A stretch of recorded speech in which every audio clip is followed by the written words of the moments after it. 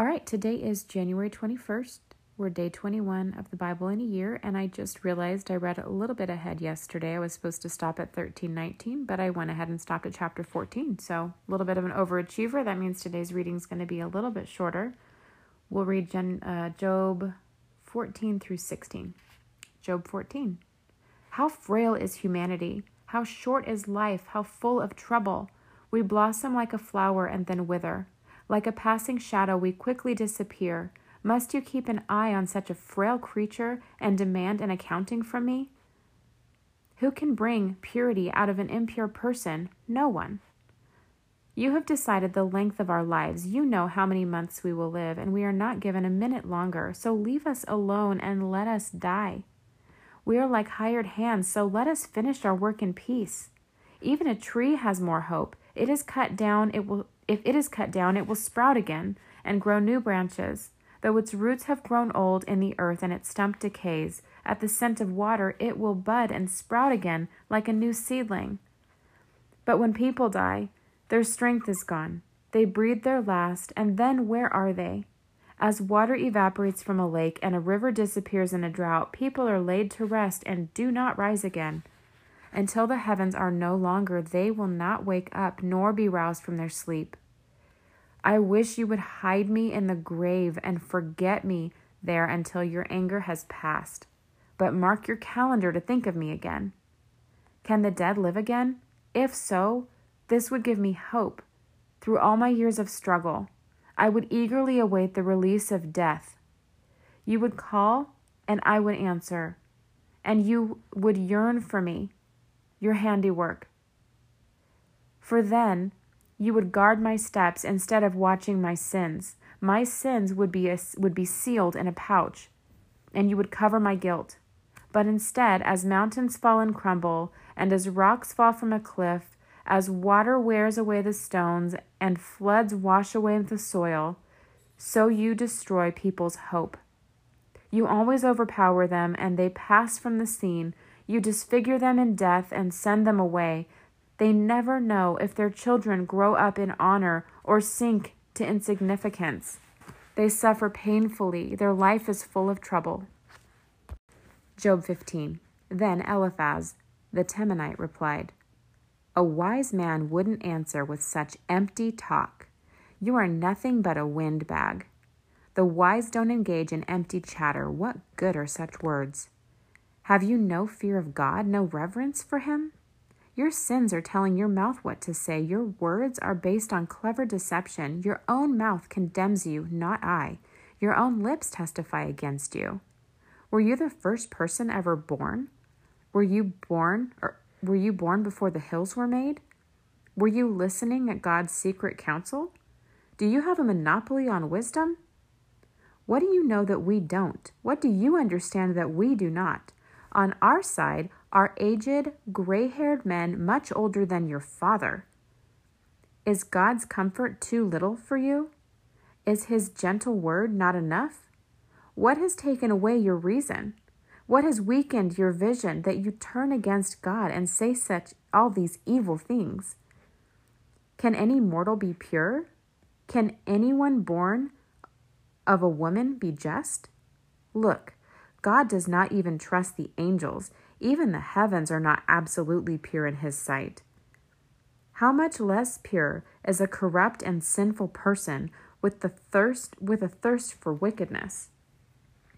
If you listen, I will show you. I will answer you from my own experience, and it is confirmed by the reports of wise men who have heard the same thing from their fathers. For those to whom the land was given long before any foreigners arrived. The wicked writhe in pain throughout their lives. Years of trouble are stored up for the ruthless. The sound of terror rings in their ears, and even on good days they fear the attack of the destroyer. They dare not go into the darkness for fear they will be murdered. They wander around saying, Where can I find bread? They know their day of destruction is near. The dark day terrifies them. They live in distress and anguish, like a king preparing for battle. For they shake their fists at God, defying the Almighty. Holding their strong shields, they defiantly charge against him. These wicked people are heavy and prosperous. Their waists bulge with fat, but their cities will be ruined. They will live in abandoned houses that are ready to tumble down. Their riches will not last, their wealth will not endure, their possessions will no longer spread across the horizon. They will not escape the darkness. The burning sun will wither their shoots, and the breath of God will destroy them.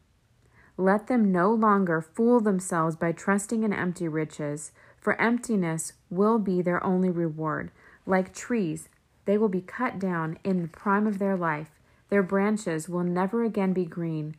They will be like a vine whose grapes are harvested too early, like an olive tree that loses its blossom before the fruit can form. For the godless are barren, their homes enriched through bribery will burn. They conceive trouble and give birth to evil.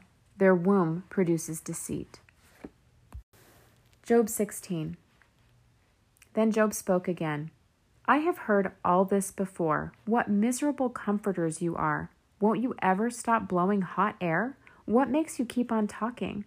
I could say the same things if you were in my place. I could spout off criticism and shake my head at you. But if it were me, I would encourage you. I would try to take away your grief. Instead, I suffer if I defend myself. And I suffer no less if I refuse to speak. Oh God, you have ground me down and devastated my family as if to prove I have sinned. You've reduced me to skin and bones. My gaunt flesh testifies against me. God hates me and angrily tears me apart. He snaps his teeth at me and pierces me with his eyes. People jeer and laugh at me. They slap my cheek in contempt. A mob gathers against me. God has handed me over to sinners. He has tossed me into the hands of the wicked. I was living quietly until he shattered me. He took me by the neck and broke me into pieces, and then he swept me up as a target. And now his archers surround me. His arrows pierce me without mercy. The ground is wet with my blood. Again and again he smashes against me, charging at me like a warrior. I wear burlap to show my grief. My pride lies in the dust. My eyes are red with weeping. Dark shadows circle. My eyes are red with weeping. Dark shadows circle my eyes. Yet I have done no wrong, and my prayer is pure. O earth, do not conceal my body. Let it cry out on my behalf. Even now my witness is in heaven. My advocate is there on high. My friends scorn me, but I pour out my tears to God. I need someone to mediate between God and me, as a person mediates between friends. For soon I must go down that road for which I will never return. All right, that is our reading today.